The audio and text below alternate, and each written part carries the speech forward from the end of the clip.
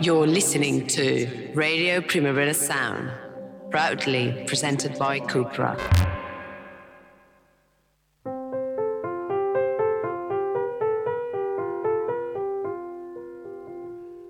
Welcome to the Weekly Review, the radio show where the adult men with adult responsibilities keep their eyes on pop culture to maintain some connection with their youthful past, free of responsibilities and plenty of time to devote to worshipping mans.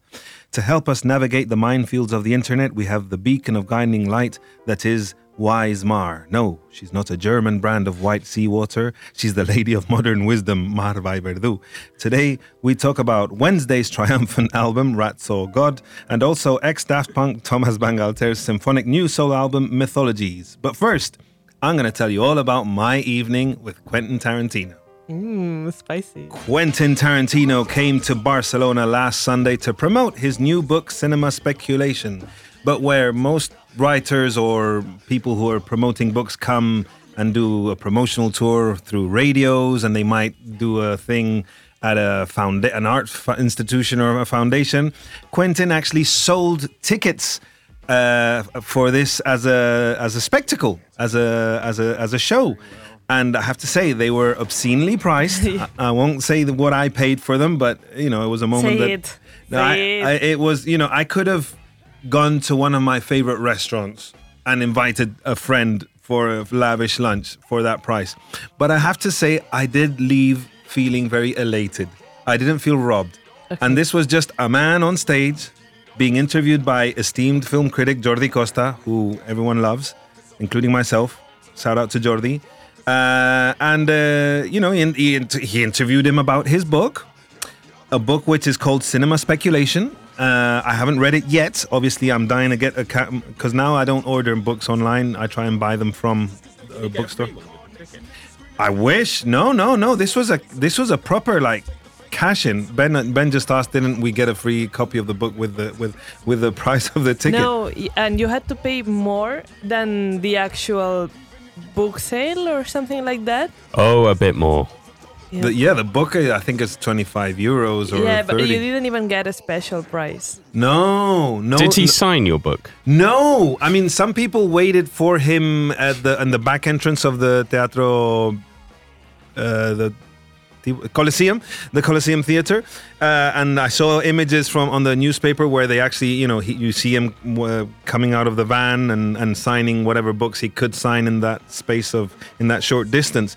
There was furor, like there was the queue. Like, even though the seats were numbered, there was a queue to get in, like a long queue, like in the olden days when people would queue up.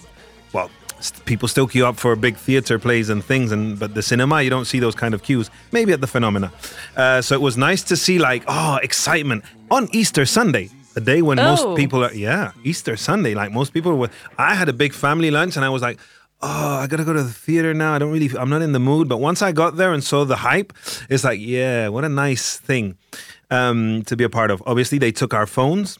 And they gave us our phones, but they put them in a pouch with a lock that could only be unlocked with a special magnet. Oh my god! Yeah, so because now I want to know everything that happened inside. It feels like now he revealed a huge secret or something. Well, it was very revealing because I thought, okay, he's gonna talk about the book, and I have to say, Quentin Tarantino is a very good writer. Obviously, screenwriter. No one can argue that, but also as a fiction writer, and I'm dying to read his theories and his speculations about the films that influenced him growing up. What kind of crowd was there? It was the kind of crowd that our colleagues in the Forme Semanal are always like making fun of. Men with podcasts. Imagine. Oh my god. Men with podcasts about men with podcasts about movies. Men with T-shirts that said written and directed by Quentin Tarantino. Oh my literal god. Although I do have friends who are girls who have T-shirts saying directed by Woody Allen. I have one friend because she was in a Woody Allen movie as a stand-in for Scarlett Johansson. Then she has to wear that. Of course, you know, but still a bit problematic, eh? Yeah. Well, this was years ago before everything. Yeah, we can say it's post-ironic or something. Yeah. But yeah, there was a brand, like an Instagram brand for like baddies, you know, like girls that are very hot, that they released like a T-shirt, like a crop top that had written and directed by Quentin Tarantino. So I can imagine also if there were girls there. There were many girls. It was it was all ages. There was even families like I wouldn't say 4 generations, but you could see there was like grandparents with their children and their grandchildren, teenage grandkids. Youngest person? There were people there. I don't recall seeing teenagers, but I do recall seeing young 20-somethings, including Javi Peralvo from Belle de Jour. Obviously, he's a film director, so lots of Nicolas Mendez, who's one of the top directors of Rosalia videos for Canada. He was there with his wife, but he didn't want to stick around for the second part. He said he felt a little bit. It's like esto es un poco. I'm like, well, he left. He left half because there was an intermission. God. Yeah, he's Nico, but that's kind of iconic. Like, it's like that's it for me. Bye. Yeah, and he missed the best part because there was an intermission, and a long intermission. Like it gave you time to have a cerveza, like Quentin asked us to do. It's like have a cerveza. It was funny to hear him speak Spanish because he talked about, Jordi asked him about his favorite Spanish movies, and obviously he mentioned films like La Residencia, and he kept saying, La Residencia, or Vicente Aranda, he said, Vicente Aranda, I don't know. He was very funny with some of his pronunciations, but obviously he's one of the reasons people are so fascinated by Quentin Tarantino is almost as much as him as a film geek as such an accomplished film director and screenwriter. Like his knowledge of movies is just like it's thrilling to listen to him, which was kind of a bit of a letdown but I guess he wanted to contextualize, or him and Jordi wanted to contextualize the beginning of the chat he started Quentin-splaining something that any film enthusiast, anyone who loves films, loves that period of 70s cinema in Hollywood, which is one of the most interesting periods when such a commercial industry started taking risks with, here I am, Quentin-splaining, with young directors who were edgy. You had Sam Peckinpah, who was incredibly violent in movies like The Wild Bunch. So this was something that wasn't seen in Hollywood at that time, end of the 60s. This was very well written about in a book called Easy Riders, Raging Bulls by Peter Siskind. One of the best books on 70s Hollywood ever written. It's super entertaining. It tells you about everyone who was making moves and the kind of movies. And Quentin went on to just sort of contextualize, like, you had Sam Peckinpah, you had Robert Altman, and then you had the studio brats like Steven Spielberg, Francis Ford Coppola, Martin Scorsese, who were came from film school and they were nerds and they'd go to parties, but they wouldn't talk to girls. They'd be talking about movies all the time. And blah, blah, blah, blah, no? So Quentin goes on, he wanted to contextualize that's when he was a child. Like these were the movies that were starting to happen and he was very small. What was incredible was the fact that his mother, he spoke, even though you thought it's like, okay, he's going to talk about the book and the subject matter in the book, but really he talked about his life, his childhood. And it's something that I guess he's talked about in interviews and in podcasts and stuff, but I wasn't as aware of it. His mother let him watch Deliverance when he was 9 years old. First of all, what kind of cinema allows a 9-year-old boy to go in to watch a movie with one of the most disturbing scenes that I've ever seen, where a man gets raped by another man, and it's quite graphic in a sense, it's very gritty, and it's like I only rewatched it 2 years ago, and it was my heart was racing from wow, this scene is really, really uncomfortable to watch. It's disturbing. Te deja hecho polvo. And it's a 9-year-old. And he went on to explain that because it was he didn't understand as a 9-year-old what exactly was happening, what sodomy was or anything. But he understood that man was being humiliated, which is the gist of the scene, right? So he talked about his sensibility of how you can show a child a film, and it's not gonna, it doesn't necessarily have to mess them up, no? So he made an interesting point, and then he said the one film that really did disturb Quentin Tarantino, Bambi. Oh my God. And it is true. I remember seeing Bambi and it's huh? What? The mother? And the forest fire and all these kind of horrible things that happen to these cute animals that are cute as hell. The Disney animals with those beautiful Disney eyes that they always draw on their cartoons. And it's like, they don't prepare you for that movie. Because the trailer is like Bambi playing with like his friends, the rabbit and all the skunk and stuff. And you think you're going to see this cute fantasy of animals in the forest.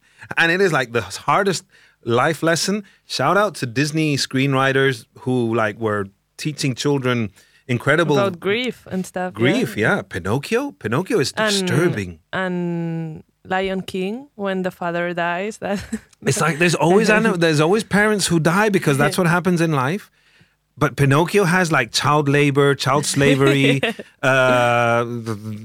death of the hero. You know, it's like, oh damn. You know, it's like I recently rewatched Pinocchio, and it's like, I'm not gonna show my daughter Pinocchio until she's a teenager at least. Oh my God, she's gonna be like a bubble kid. Like she's not gonna know anything. I know, and I don't want her to be a bubble kid. Ben, what's the hardest thing that your kids watched? Being really maybe you don't even know because unexpected. I watched movies without telling my mother. So I was going to sort of say in a slight diversion. I spent the weekend with my two nephews, two Catalan nephews who are 10 and 12. Yeah, and we were talking a bit about films because like my daughter is like, I want to see Stranger Things, so I want to see Stranger Things. I'm like, no, you can't see Stranger Things.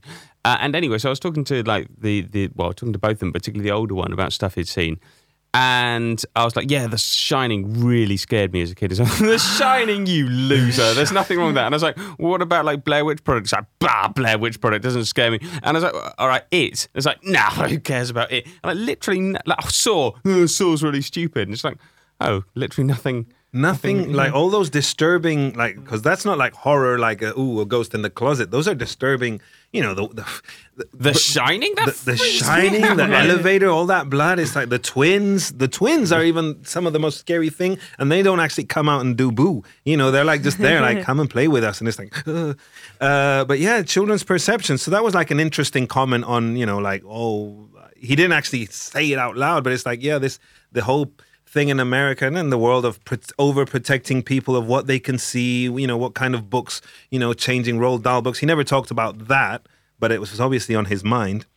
But I thought the most interesting thing, like what I got my money's worth out of this evening with Tarantino, was how detailed he explained his fascination with blaxploitation or black culture, which has always been present in his movies. And was it like problematic? Did he say something that it was like, maybe you shouldn't have said that? The only thing that maybe someone could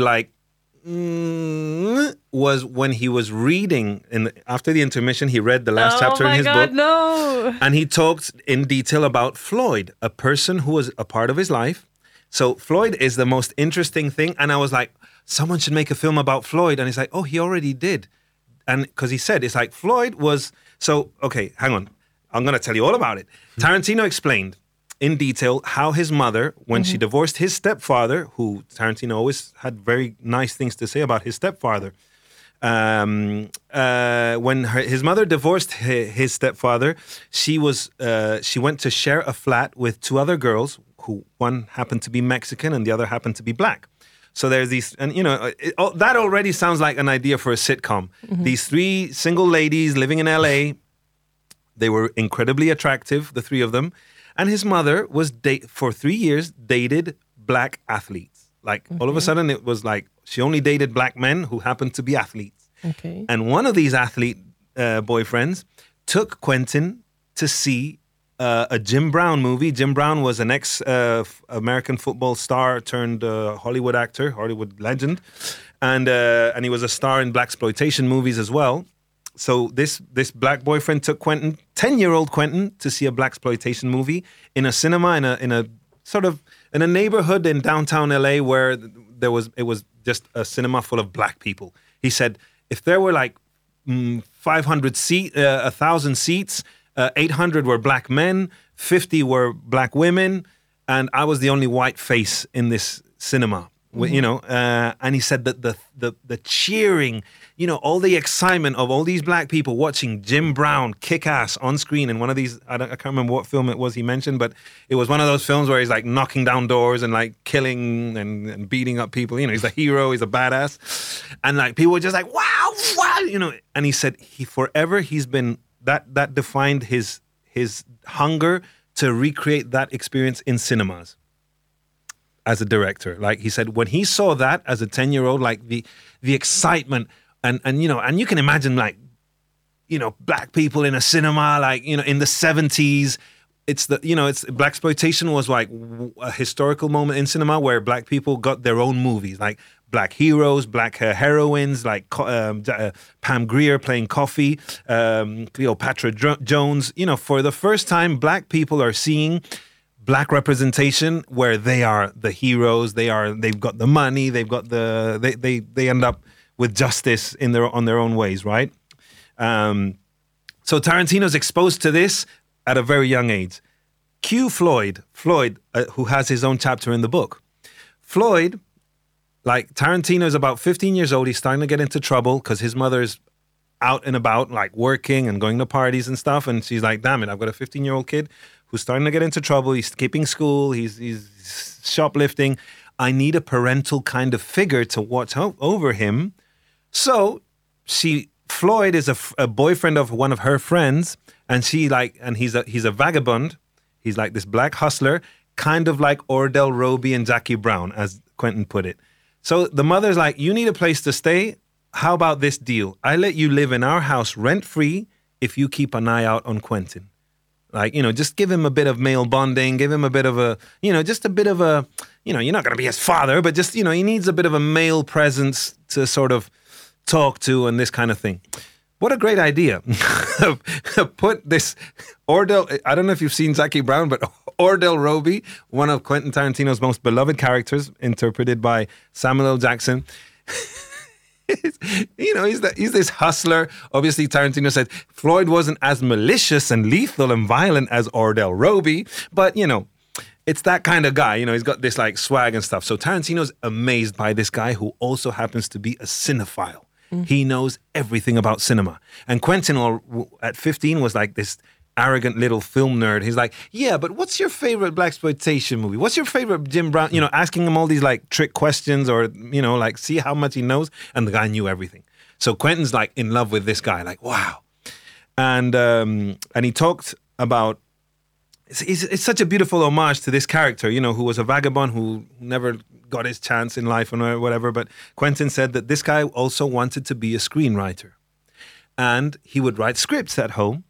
And Quentin, the first scripts that Quentin ever read were Floyd's scripts. And he learned how to format scripts. Like, oh, this is how you start with a heading and you put your text in the middle and scene one, exterior, all this kind of detail, right? Because Floyd knew. Floyd had screenwriter friends. So that's how Quentin talks about. Those were the first scripts I read. So that was the first seed.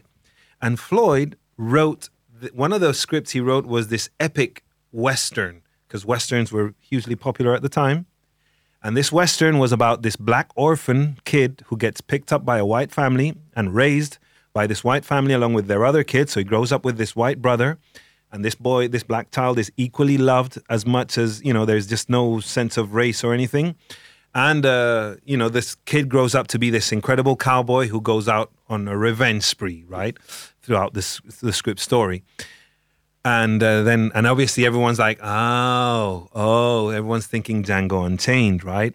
And Quentin said in the theater, he's like, I never used a single idea of Floyd's script when I wrote Django Unchained. But obviously, this epic tale of a black cowboy out for justice this seed was planted by Floyd. I picked up the Oscar for Best Screenplay for Django Unchained, and I wish I would have thanked Floyd because he didn't. He didn't thank him in the speech. I think that I guess that's what he alluded to.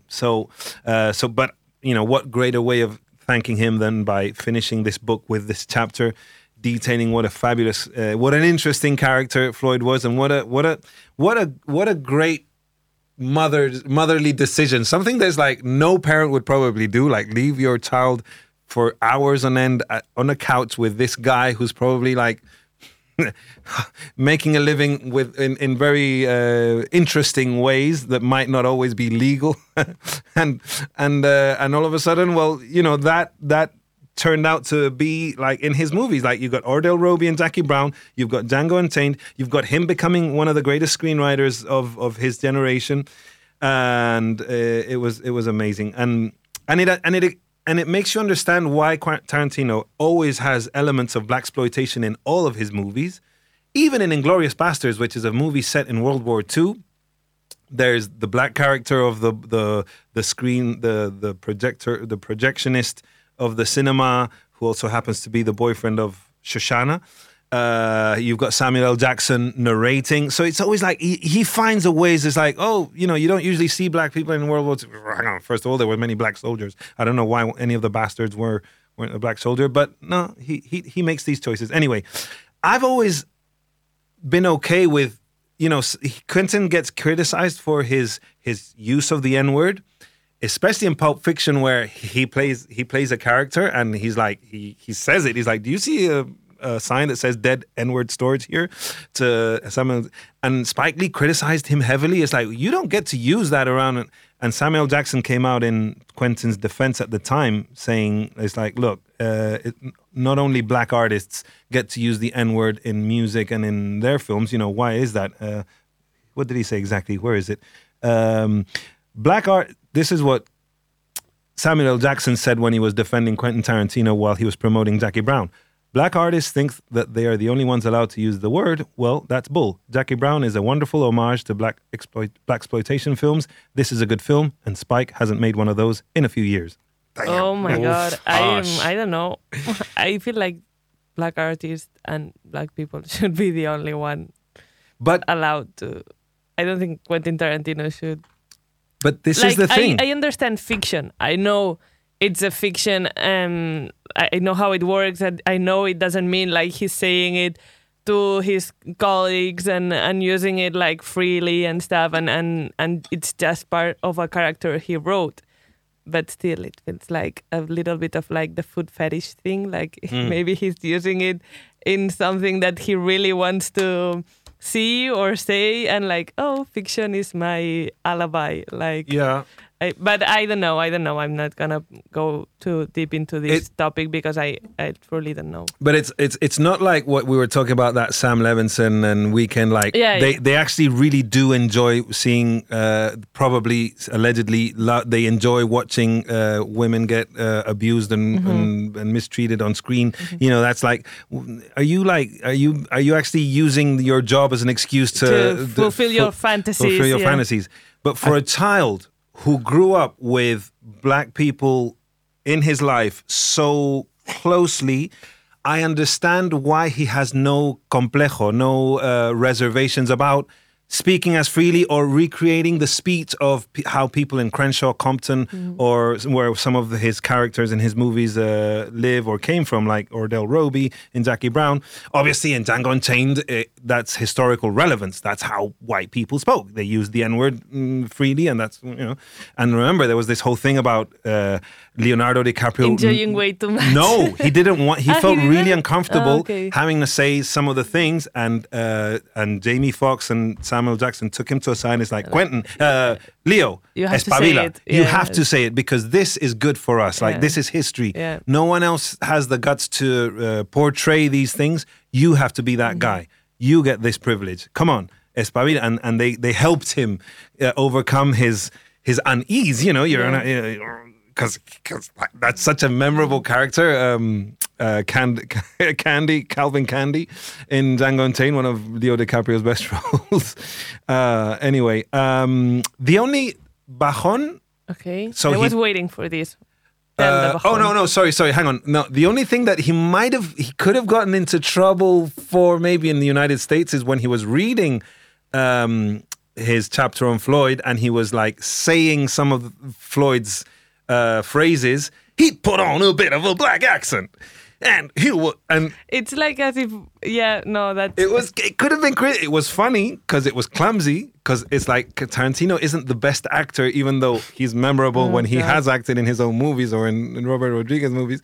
But it's like, he was trying to put on this, but I can imagine it's in his voice, like he's trying to bring Floyd back to life. And he's like, damn, he was just saying like some of Floyd's quotes when they'd be watching movies on the couch, and it was hilarious. Like, ain't nobody gonna believe that Sidney Poitier is gonna be it's some revenge nigga. All of a sudden, sorry, the N-word came out, but he didn't say it like that. Anyway, it was just a little bit like bordering on the cringe thing, but I could see that it's like he's bringing back this very dear person in his life back to life by It's this thing about the accents, no?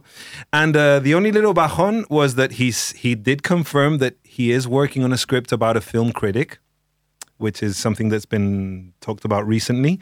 That might be his final movie. Everyone's like, that sucked as well. He didn't do question and answers. He didn't open the floor for a Q&A. You paid that much? We paid that much money. We didn't get a book signing, and we didn't get a Q&A. And it's like, that's how much of a superstar he is. He's like, no, I came in. He did the mic drop. He did a mic drop at the end, thank you, and he left. No. I got to say that those Q&As are sometimes awful. Because, And cinephiles are like, this is more like an intervention more than a question. Oh, yeah. And they want to read their essay before. Yeah, maybe he knows his fans are horrible, and it's like, no, you're not gonna talk. Because it wouldn't be 10 minutes. It would be one question. What was in the briefcase? What was in the briefcase? Or that, yeah. You'd have the occasional. Yeah, it would have sucked. Like, but the only thing that was like, well, first of all, none of that, and that he confirmed, yes, I am working on a film script about a film critic in the 70s, and everyone was speculating that it was going to be about Pauline Kael,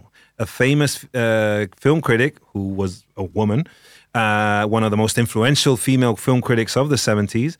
And it's like, oh, cool, and he's going to do like Jackie Brown, where the main character is a woman, a heroine, and, well, a film critic, how are you going to put ultra-violence and a storyline in that, no?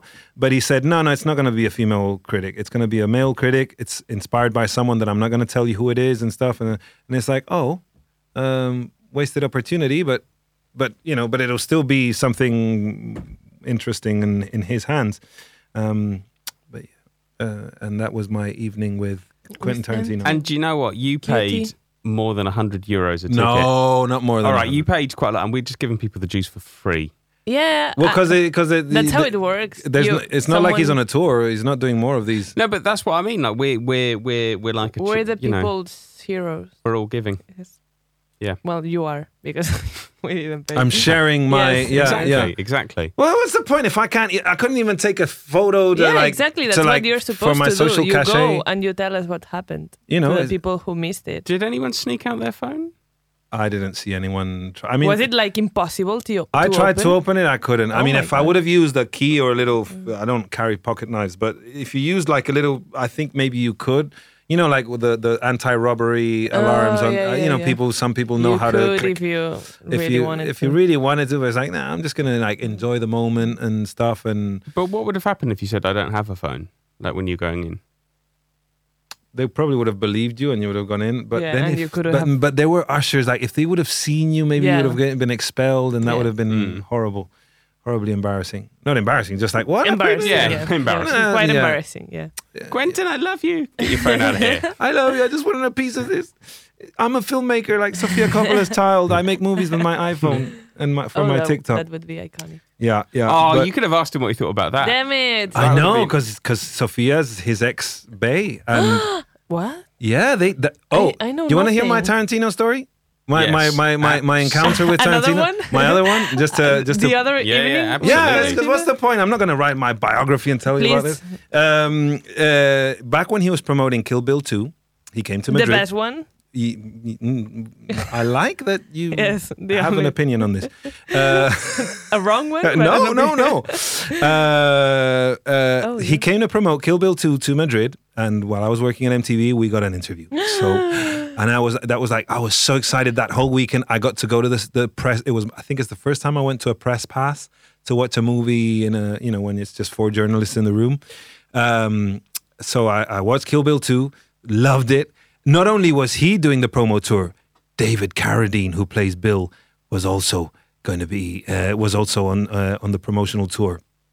So I got to interview both of them on one morning, and I went with like one of those Western shirts like Bill wears in the movie. I went with my look. And Quentin, like when he saw me come in the room, he kind of got giddy. It's like, ooh, a black guy, cool. So he got giddy. When usually like after press junkets and stuff, and they're doing it in all the countries, it's like, and he was like giddy. It's like, so we asked him questions. I remember it's like, how are we supposed to believe that Uma Thurman, this kung fu master, would teach Uma Thurman's character the 5-point palm exploding heart technique?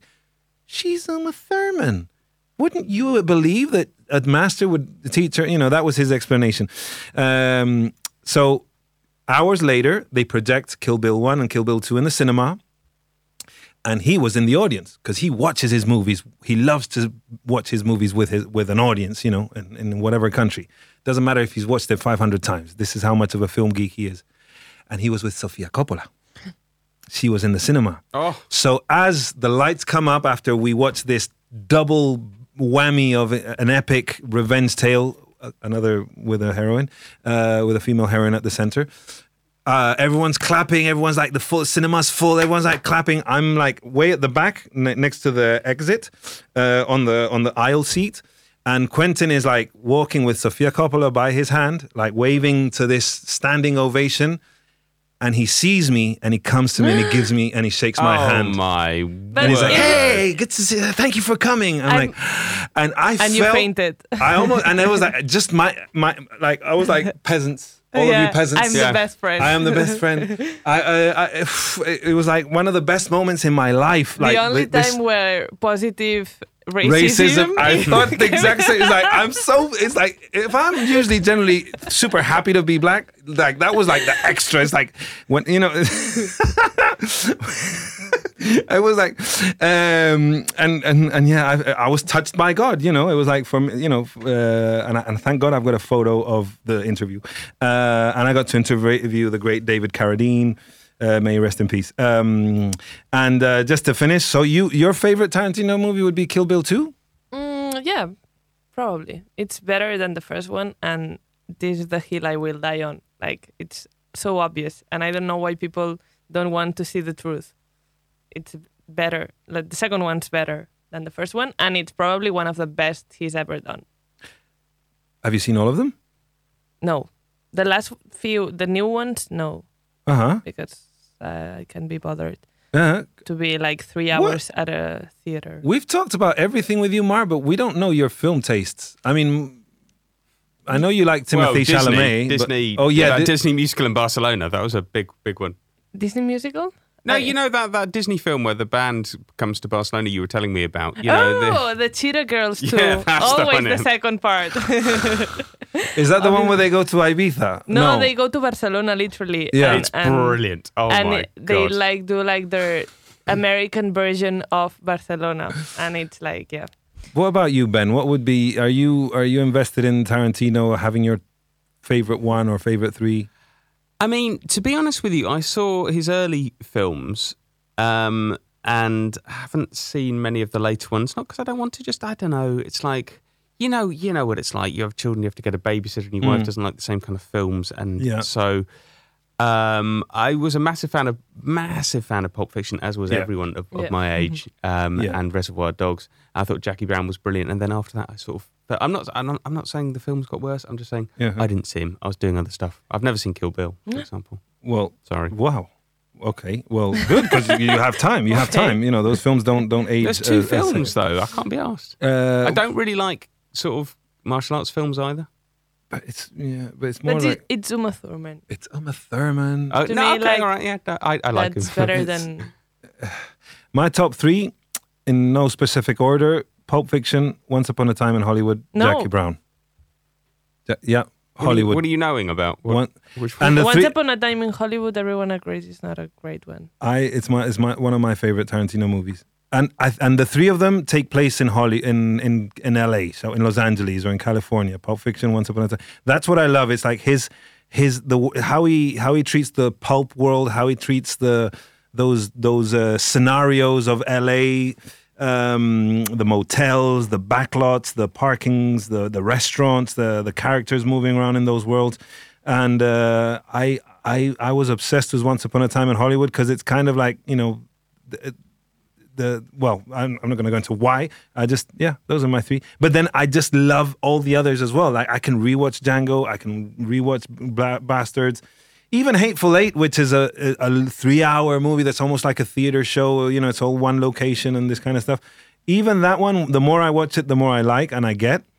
And I think that it would be interesting if Tarantino starts directing theater plays like he's hinted that he might do. The shit thing is that a theater play you can only see once, wherever it's being represented. Like even trying to get into a Broadway show as a tourist is like impossible. So it's like, that's something we won't be able to enjoy like his movies, which the entire world can see. Anyway, come on, let's talk about music.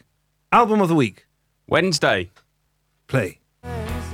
The good old days when a band would be hyped by every musical platform at the same time, and audiences would be excited, and you look on the lineup of Primavera Sound and you see that they're coming to play. Wednesday is every music critic's favorite band right now, and I understand why. Ben. Go on, tell us why. Why do you like them so much? Because it's like you've got an incredibly charismatic front woman with very interesting lyrics, with a backing band that sounds as tight as the Drive-By Truckers or one of those sort of Americana bands that, float the line between Midwestern indie and Southern Americana. It's a very great balance, but there's incredible dynamics. The second song is 8 minutes long. I love that kind of free spirit. What did you like about Wednesdays? What's the name of the album? Rat Soul God, which is a great name. I like one thing a lot of people talk about, the specificity in the lyrics. Like if you look at the lyrics are really, really good. And she picks up this incredible detail, like Bull Believer, the second song. Oh yeah. Passed out on a couch at a New Year's party, sat on the stairs with a never-ending nosebleed. You were playing Mortal Kombat. God make me good, but not quite yet, which is brilliant. And a lot of people go like, I love the fact she knows that it was Mortal Kombat. It wasn't like a video game. Or there's like Quarry's got a beautiful sort of lines. The rain-rotted house on the dead end of the bay tree, old bitter lady, sits candy corner to the aftershock from the quarry. That's lovely, lovely, like really, really good songwriting. Very American though. I think very American, unmistakably American. Like it's not like a British band trying to sound American or a Japanese band or a Swedish. It's just like this band could only be from, where are they from? Arkansas? No, not Arkansas. Somewhere in the south, I believe. Asheville, North Carolina. That's it, North Carolina. They're from North Carolina. There's a little bit of Kim Gordon-ness in some of her delivery. Not totally, because, Kim Gordon has a timbre and a different voice, but I don't know, especially on like the first song, I don't know, I just got a Sonic Youthy kind of vibe. And I always love long progressive indie rock songs like Yo La Tengo's Blue Light Swinger or Sonic Youth's Teenage Riot, Mogwai epics like Mogwai Fear Satan. This is top banana in my book, especially that song Bull Believer. I like the fact they got a lap steel as well, which is, again, very, very American, those kind of country music influences. And they know that instrument that goes... where they have it on the lap? It's very country western. But I'm going to look it up. Lap steel. Yeah, more lap steels. Which made me wonder, Americans are going absolutely mad over this album. I wonder if the whole world will, because it is so American. Like, it does kind of... Yeah. I mean, I enjoyed it a lot, but I was a bit like, I think I'd enjoy it one more if I was American, and if that kind of thing, appealed to me. It's almost like saying, could a Belgian person enjoy flamenco as much as a person from Andalusia? I know what you mean. Like if you've got it as part of your identity, and everywhere you go, that's the kind of the sound of the scenery. We listen to it as a postcard. Like, oh, this is what I want from an American band because it sounds Gothic. Yeah. And it's like, oh, if I'm going to put on my flannel t-shirt and drink my watered down beer. Diet beer. To have the cosplay experience of like, I'm in the photo of of some American Western thing. They could be touring partners with Big Thief. I think they reminded me a lot of Big Thief. Yeah. Inevitably. I was going to say, like, they're quite. I really like the way they go a bit shoegaze sometimes, and then they introduce like a bit of pedal steel on top of a shoegaze, which I wasn't expecting at all. It's like really interesting textures to the song. So it's like really well written songs and really interesting textures with a lot of kind of nostalgia. You know, I think she's like 20 in her late 20s basically, and I think it's that feeling where you're just starting to get a little bit nostalgic. You know what I mean? Like, and kind of looking back without sort of overdoing. It's quite world weary, you know, I found. Yeah. Perfect fit for the kind of character that the world needs now. No, that kind of world weariness and someone who channels it well. There's that line in Chosen to Deserve, which has this opening guitar riff that is like a classic country rock, like dun, dun, dun, you know, like punch your fist in the air, like at the tailgate, like, yeah, all right, this song is coming on. And all of a sudden she sings the line, "I'm the girl you've chosen to deserve." And it's like, whoa, what a line. Because you could unpick that. That's like, you could just go past, you'd be like, okay. No, it's like, is it a nod to all the incels who feel entitled to corresponded affection from a girl they've chosen to be their one? It's like, you're perfect, you're for me. Why are you not, reciprocating my affections? Remind me of Lana Del Rey as well, and it's very Americanness, you know. Some of the lyrical references. She's a bit Southern Gothic at times. It's a different kind of American, no? Kind of. It's super American, both of them, but they represent, in my head, like two Americas. And not that different, like, not like, one is right wing and the other one is left wing, like, not in a political red and blue sense. states. But I don't know, I feel like, Did you like it? Uh-oh. I just said... your nose flared in an interesting manner. Look, me and Johann loved it, right? So you can say no, what because you like. it's not that I didn't like it. It's that kind of album that I listen to and I feel like I don't know enough about music to have an opinion on it. It's like I feel like I lack references. I feel like I lack something to have an opinion on it, like to say I like it or not. And some albums have that on me. It's not. It just reminds me that I don't know anything about music. I don't know what shoegaze is. You don't need to. You don't know what shoegaze is. Do you want a an hour lecture on what shoegaze is? Oh my God! Don't get it. Don't open that melon. Exactly. Don't get me started. I'll tell you what. When we've had a few drinks at the festival, I'll give you a big half-hour lecture until you run away. I will tell you I love Wednesday or I don't connect with Wednesday, but only after the 1 hour lecture. Because now I feel like, who am I to say anything? But that's the thing about music. You don't need to know about it. Like, either you enjoy it but or you don't. A few bands make me feel like I do have I to get you, feel... I get you. I like, do who have else? to... I don't remember. I feel like other times bands that I do not know, but you do, made me feel like I know nothing. and it sounds bad, but it's not that. It's just that. I don't know anything. Well, interestingly, Thomas Bangalter's album, which we're going to go on to talk about, in a way made me feel a little bit like that. But you know everything. I don't know that much about classical music, though. Okay. I don't listen to ballet, you know. So it's like, is it a good ballet or not? I don't know. Well, hang on. Then let's introduce Thomas Bangalter by listening to another cut from Wednesday just to... cleanse the palate. Cleanse the palate, like the ginger in a Japanese restaurant. Wonderful stuff. I mean, it's because they've taken all the greatest ideas of indie rock from the past 20 years and they've like condensed them into their formula, and it works. Now, it is time to talk about one half of a duo that Ben has written extensively about. One half of Daft Punk, Thomas Bangalter, has released a solo album. It's like a penny dropping there. I didn't know who he was. Okay. Andre, play some Thomas Bangalter in the background because it is music to speak over, isn't it? It's so nice. That's a bit harsh.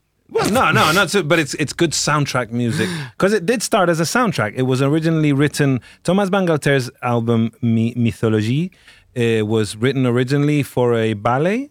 Yeah, I mean, it was written for a ballet. That's it. And basically... A ballet originally composed for Angeline Preliocage's ballet of the same name. Yeah, for the Orchestre National Bordeaux-Aquitaine. I have to say, he's ticked so many boxes, Thomas Bangalter. Like, as a guy who started out being a music nerd, and it's like, okay, I'm going to dream, and it would be cool to make a sci-fi movie soundtrack for an iconic movie. He did so with Tron, for Disney, for a big studio. I'm going to tour the world in this lavish stage odyssey thing, which he did with Daft Punk as a robot. They created the characters of the robots. All the eccentricities that you could dream of as a music nerd, he's done. I want to one day be at the Grammys, which he's been to on many occasions, but especially with Random Access Memories, he was joined by Pharrell Williams, Nile Rodgers, and Stevie Wonder on stage. Like this, when you think some nerdy teenage kid from Versailles and outside of Paris, like how far you can dream. He's not from Versailles. He's from Paris. Damn. He's not from Versailles? No, you're thinking like Phoenix and Air are from Versailles. He's from Paris. I thought they were all from Versailles. No. Not even Guy Emmanuel Diom and Christo? They're from the 8th, I believe. But didn't they go to the same school as Phoenix and Air? I don't know. There was some kind. Okay, what their relationship with Phoenix was that the guitarist Christian Mazzalai played in Darling, and was it Thomas Mars played drums in Darling? No. Or Deck?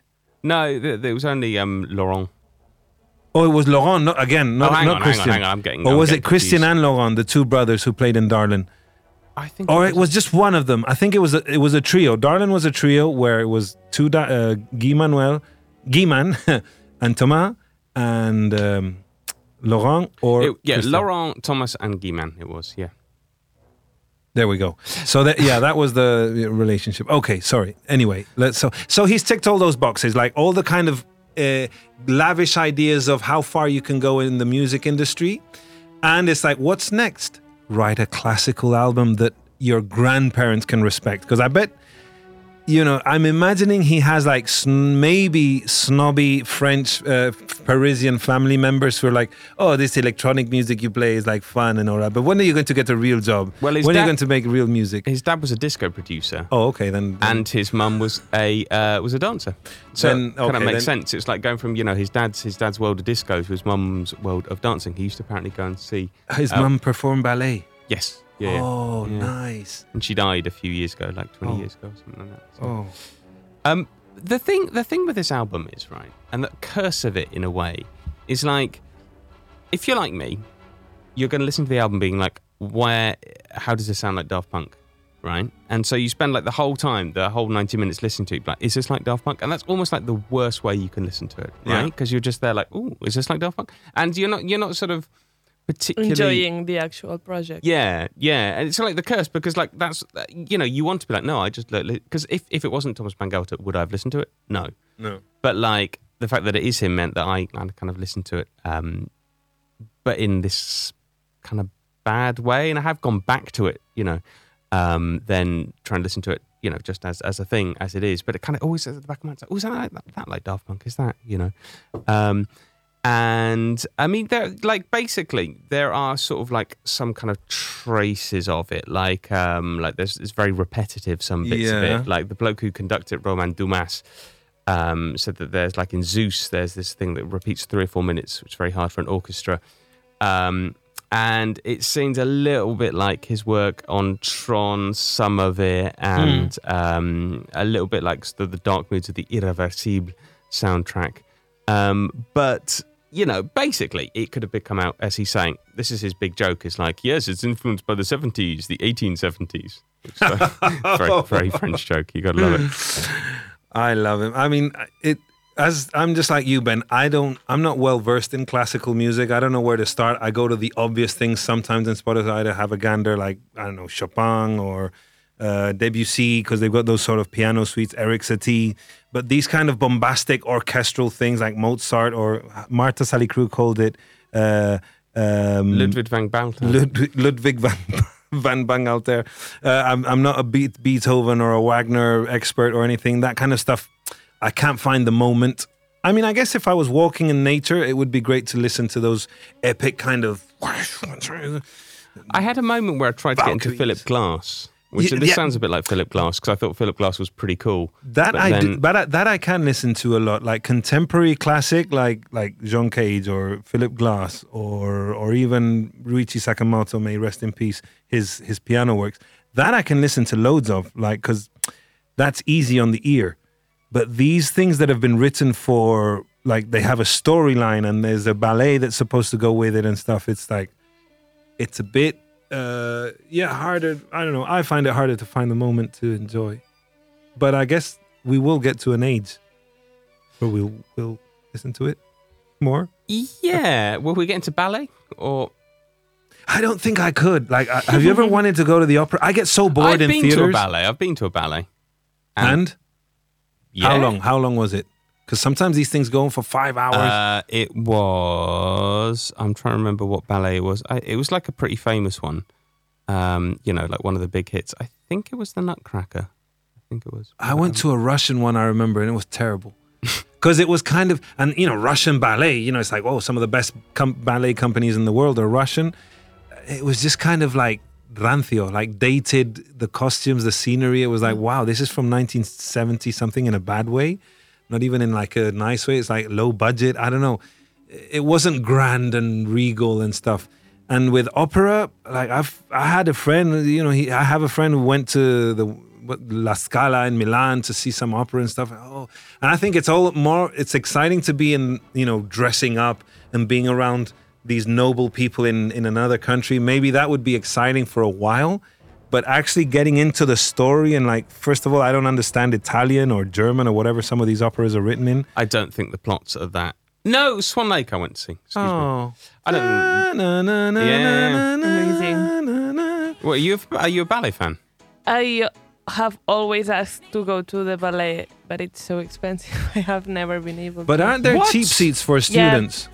Or, like, free seats? No, but I think it's more like contemporary, like... takes on ballet and stuff. It's like plays that are like contemporary, and I want to see like full on ballet. I want to see like old, like the typical costume you imagine when you think of ballet.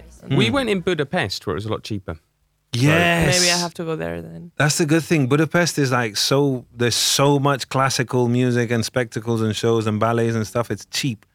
Like it's like an affordable thing, and you can pay, matinee tickets and stuff. By the way, if you're theater students, I don't know if that's still the case, but what we used to do is we would go on opening night when there'd be an international company coming into town to a theater festival or whatever. And because opening night is like a tradition where the company wants all seats to be full, it's like, I don't know if it's a superstitious thing. Usually if you demonstrate that you're a theater student, and it's like, look, can I get a free ticket or access? They will usually let you have seats that haven't been occupied by guests. Like sometimes there'll always be like guests like from the ayuntamiento or the bank that sponsors. And if like 5 minutes before the theater they haven't showed up to pick up the tickets, they're like, okay, they'll quickly allot you them, and that's how we got like front row, row 3, and some of these incredible theater companies. So there's a tip for you: go on opening night. So did we enjoy Mythology? I didn't finish it. It was a little bit too. As I said, I need to find the right moment. But I would buy it on vinyl. Like I think it's a record that's worth having to revisit and like go into. I think he's pulled it off. Ma? I didn't even know we were listening to this week. I think the challenge is it more remarkable for who it's by or for what it is? And I think it's more remarkable that we're reviewing a ballet album. I'm more impressed by that than the fact that he's a former Daft Punk member. Also, he's been everywhere this week. Now he's like bringing that. He's like doing loads and loads of interviews, which can, Maybe he'll. Have you submitted your petition for? I asked for an interview. Like Yeah, no, but nice. it's all like the New York Times opera critic and classical music critic. Oh, Wow. And so they're all like, oh, what do you think of Bach? And he's like, I love Bach. And it's like, it's not someone annoying like me who's like, when are you going to make a dance record? I know, but I'm not going to light candles, Ben. I'll be so happy if you get an interview with Thomas Bangalter. He'll probably be a bastard and not answer a single question related to Daft Punk like you'd like. But do you know what? He's absolutely appears to be living his best life at the moment. He looks like, I've been looking at some of the Daft Punk Reddits, and he just looks so really happy. Just like, you know, balding and in lovely scarves and like going around to do his classical interviews and hanging out at ballets. He's absolutely having the time of his life. And you know, more power to him, quite frankly. It's almost like one of those divorced dads who all of a sudden starts to live his second second adolescence, but he's got money in the bank to like have, you know, he can just take any flight to whichever part of the world. He can invite dates to like the most expensive sushi. Well, also he can just now go he like, doesn't have Guy Manuel to question his. Guy Man, come to the decisions. ballet. No. Also, he can just be like, oh no, I don't want to speak to these music critics. I want to speak to the classical music critic because I've written. Oh, do you know what else? He wrote it the score out by hand. It's like, Wow. come on. Oh. It's impressive. He really learned how to do it. And this is a guy who never went to like formal musical academy training or anything. They learned music in the DIY punk way, isn't it? Yeah. And they learned to grapple with He it. did do piano and guitar. Oh, okay. Because a lot of when they were making Random Access Memories, they'd be in the studio with these incredible session musicians from the 70s who played on all these incredible disco records. And they would like hum ideas or like, oh, I want this, you know, they wouldn't like direct them like a musician who knows how to read music. That's what I understood. But if he played piano, he knew something. Mar, we didn't leave any time for your section, but I'm going to ask you 2 questions. Is it true that Timothée Chalamet is dating Kylie Jenner? I believe so. And I can somehow prove it. Damn it! We need. No. Well, I think it's Kris Jenner's strategy. So for us to talk about it, but there's actual proof. And that's all we have time for. That's all we have time for. Okay, and we're If very they want excited. that proof, they'll have to pay €80 to go and see you in a cinema. Exactly. I'm thinking if we charge the higher price we charge, the more we'll sell out tickets. I played for free at the Edition Hotel. 15 people came. Still, everyone enjoyed it, so that was worth it. Tarantino charges almost 100, full sold house and everything. God, It's almost like he's more popular than us. exactly. Is he more? Really? Do people agree? Makes you think. Thank you for listening. Thank you, Andre Ignat, for producing. This was the Weekly Review. Stay tuned for Victor Trapero on Heavy Rotation.